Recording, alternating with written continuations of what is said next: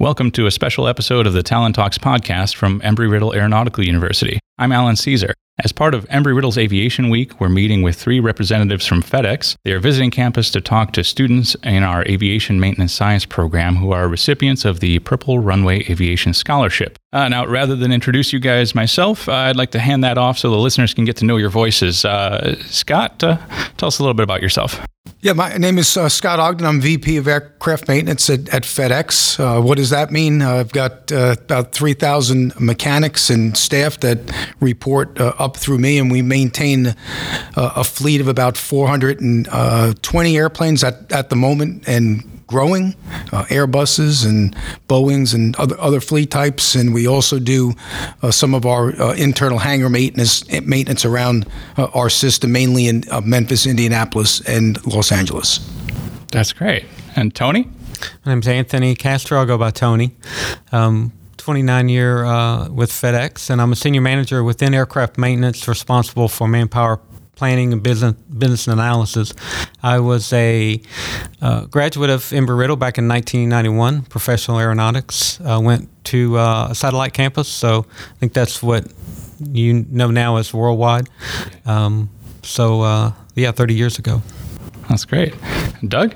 Yeah, my name is Doug Johnson. I graduated from Embry-Riddle back in 1991 as well, the Daytona Beach campus, with a degree in aviation technology, with the AMT and avionics combined.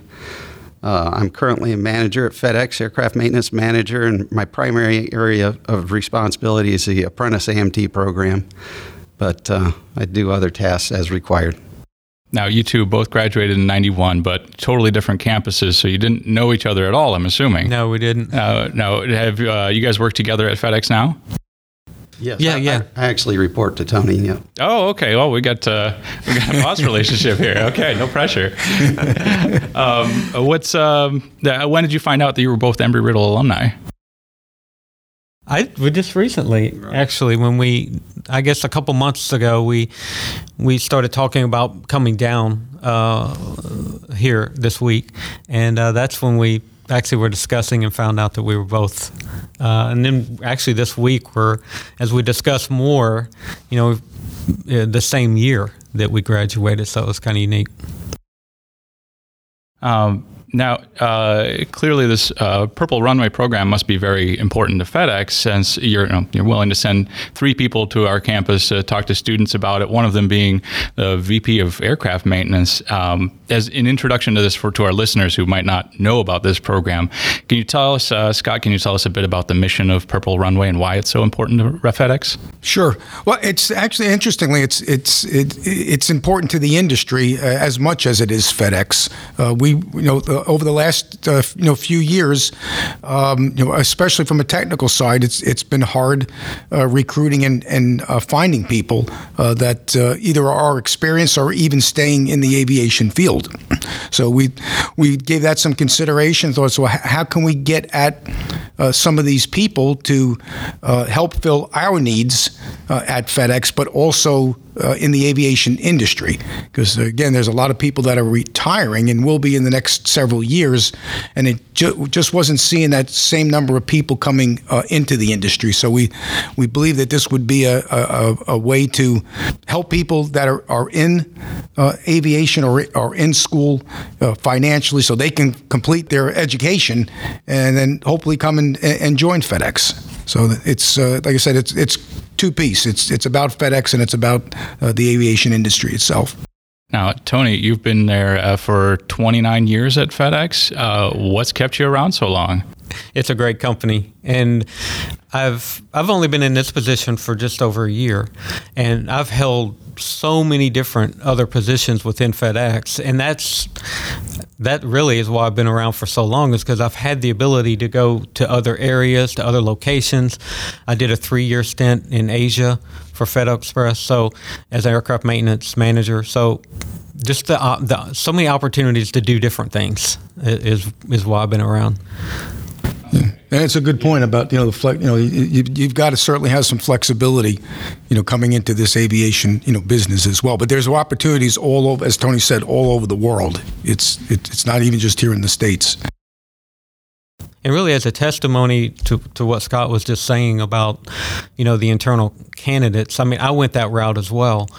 I got on at FedEx Express just as a part-time handler before I got into maintenance. But the thing is I didn't have to do that very long. The sacrifice is not that big. I was fortunate enough within less than a year to be able to go into into maintenance. So the testimony is that there are a lot of candidates who want to get on with us in aircraft maintenance, and they're doing that. They're making that sacrifice to work as like a part-time handler for a short period of time.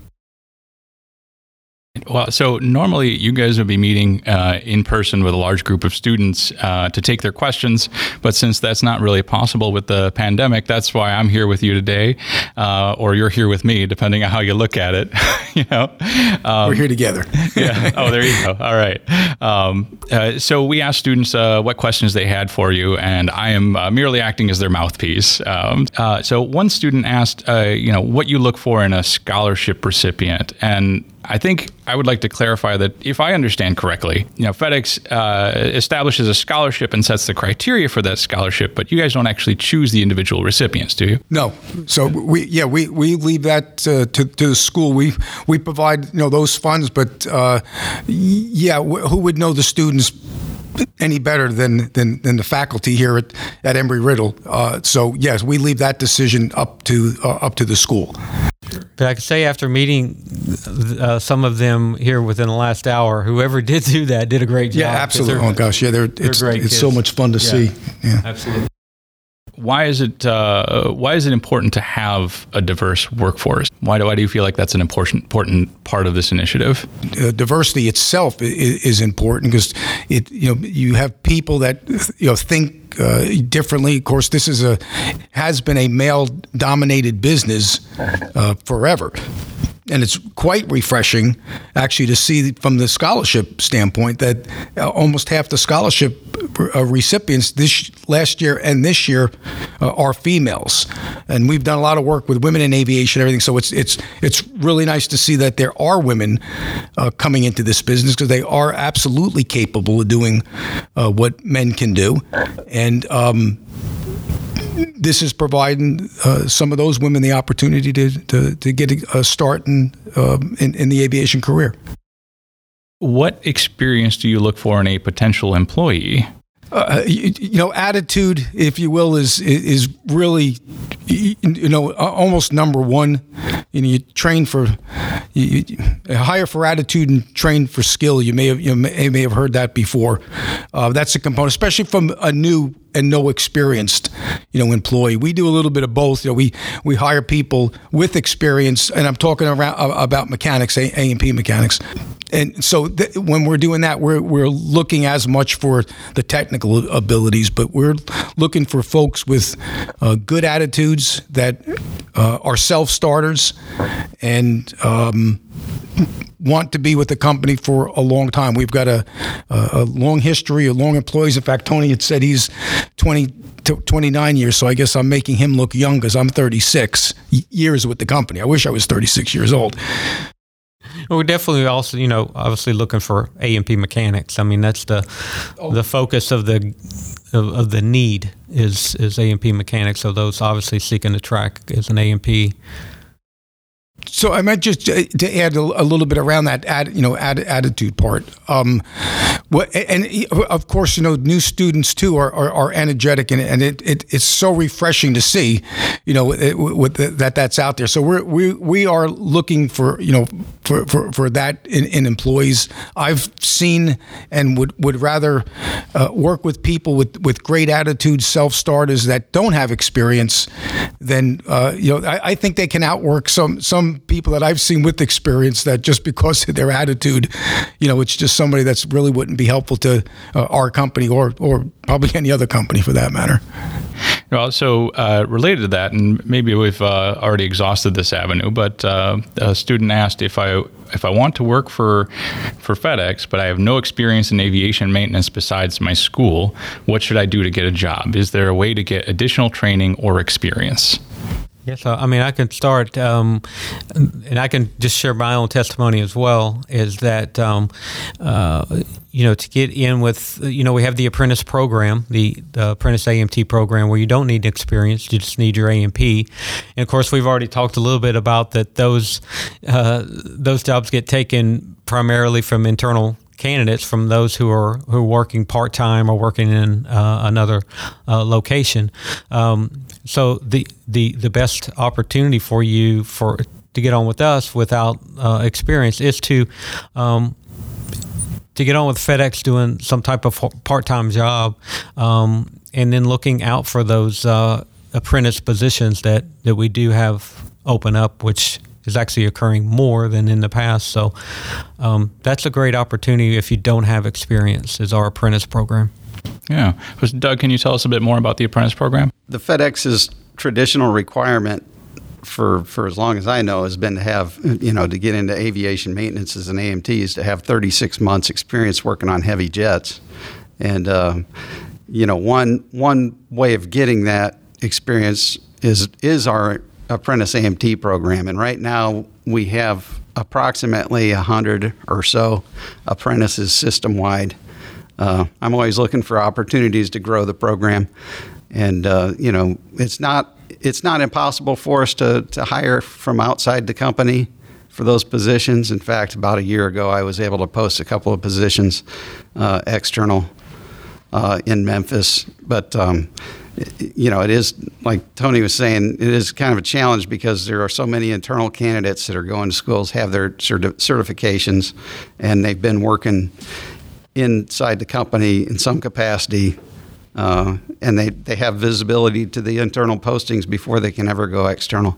So, that's the primary avenue for somebody with no experience. But the other avenue would be, I guess, to go work for an MRO type facility or another airline and get that experience there. And that's kind of the avenue I took. I was fortunate when I graduated Embry-Riddle here to get picked up by Delta Airlines, and I worked for about 14 years at Delta, and it was a great experience, a great learning opportunity, and it post 9/11 when the airlines weren't doing so well, FedEx is waiting, and I was able to about 16 years ago jump into a position in our maintenance control facility at FedEx. Worked a couple of years on the Douglas desk there, which is basically a call center for aircraft maintenance, where we kind of coordinate and command things. And, I only stepped into management here 2 years ago, so you never know where this business can take you. And I think it's a great business to be in, a great opportunity. A lot of people ask, what's the secret sauce to get into, FedEx? And really what Doug just described really is that secret sauce today, and that is getting a part-time position somewhere in the company, or any position in the company, and then when we have an opening, you're able to fill those positions, and it's almost exclusively how we do our hiring, with an exception that comes up not very often.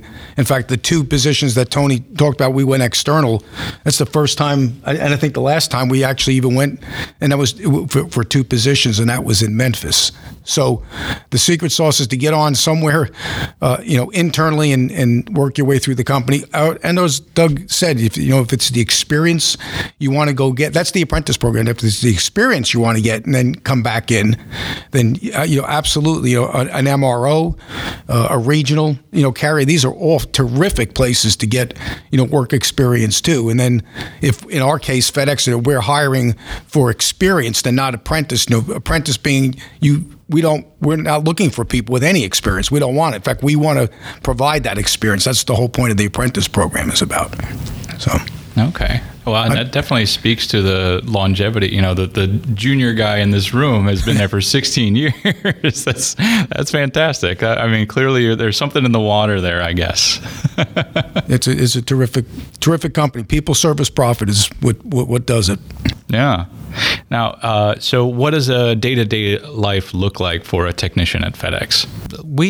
I think we kind of pride ourselves on developing a lot of technical tools for our AMTs, and one of those is being able to prepare for the plane before it even gets there. So that's primarily what the AMT is doing in the first hour to two of their day, is preparing for the plane that's coming. Looking to see what kind of write-ups are on the airplane already that are deferred, and they can even look to see if the parts are stored there in their location, so they can start troubleshooting before the plane even gets there. So their first couple hours of work is obviously done that way, and then of course when the plane gets there, meeting with the crew, doing the walk around, looking for those things on the plane that have to be taken care of immediately, because we have a lot of flights that turn within an hour and a half. It's just the state of our business, and so they're out at the airplane predominantly the next couple hours, especially if the plane's going to turn, getting it ready to go back, and then of course the next hour after that they're kind of recapping what they did. If they push the airplane out and the plane's gone, they're probably going to have another plane as well to go to. And then after all of our fleet's gone, they're kind of looking, and hopefully is what we've kind of built our tools around. They're looking at the planes coming in the next day.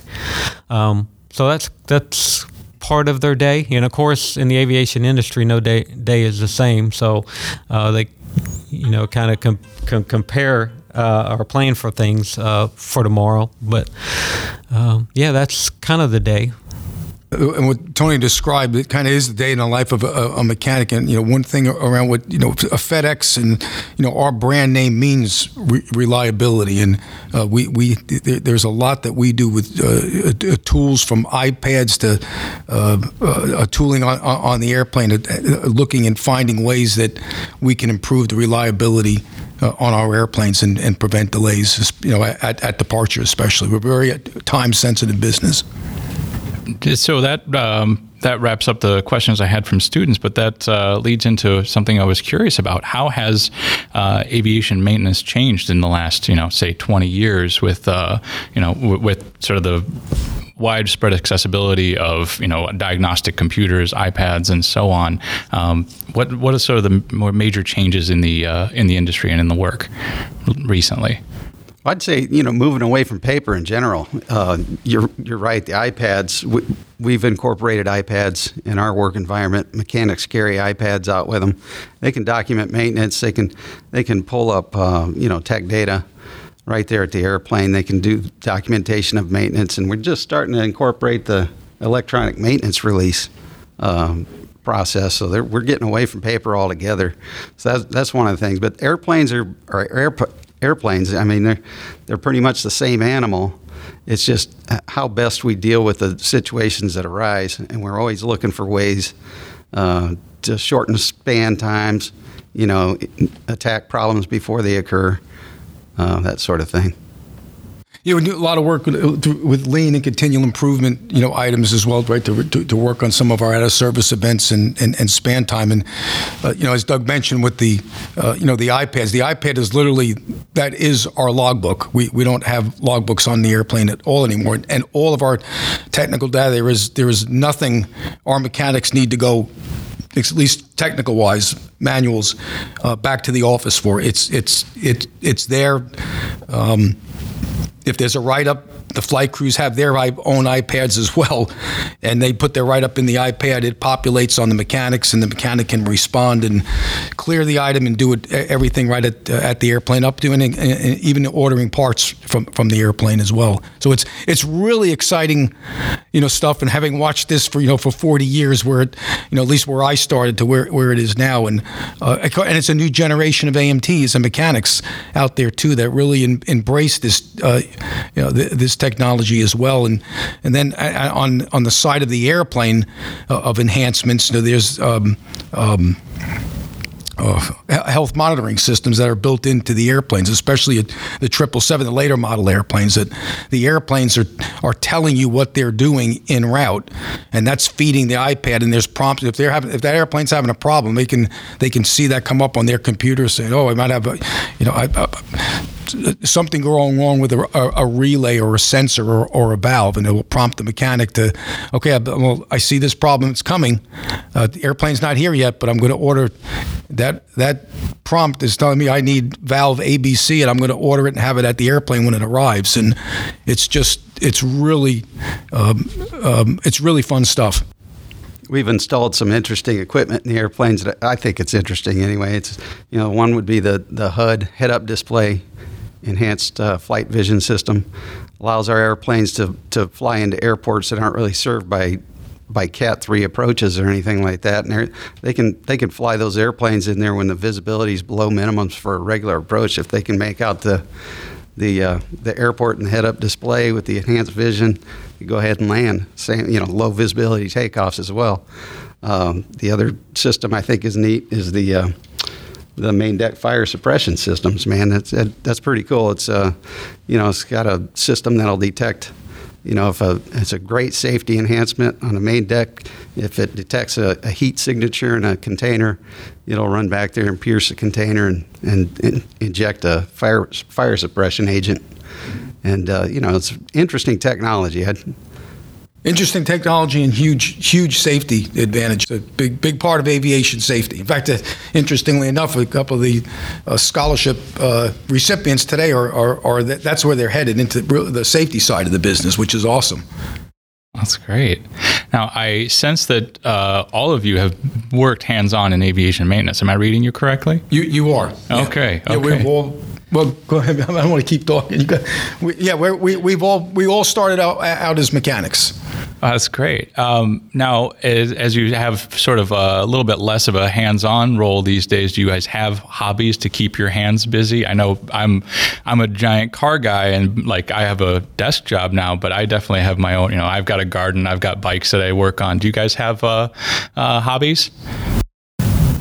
I can't speak for Tony and Doug, but yeah, I don't know if it's a hobby or addiction, but I ride a lot of motorcycles. I got an El Camino 1970 and I fly privately on the side as well. Yeah, Scott and I are both pilots. I'm a flight instructor. I like to do that kind of stuff on the side. It keeps me. I actually had my private pilot license before I got my A&P license, and I've just always enjoyed aviation from the ground level on up. Yeah, I've got 3 kids, 5 grandkids, with 2 more grandkids on the way. So that pretty much keeps me busy traveling to see them on my spare time. So. That's great. All right. Well, thanks so much for joining me, guys. We're all out of time, and you guys got to get your flight on out of here. So thanks for joining me. This has been great. Oh, thank you. Appreciate it. Thank you. It's great to be here. This episode of Talent Talks is a production of the Embry-Riddle Office of Philanthropy and Alumni Engagement in collaboration with the College of Aviation and with support from Cassie Redmeyer and Greg Holback. We're coming at you from Embry-Riddle's College of Aviation in Daytona Beach, Florida. This episode was recorded and edited by me. Michelle Day is our program manager, Bill Thompson is executive director of alumni engagement, and Tony Brown is executive director of communications. Please send us your thoughts about our show. Visit alumni.erau.edu/podcast and click the feedback link. I read all your messages. Thanks for downloading us. We'll see you next time.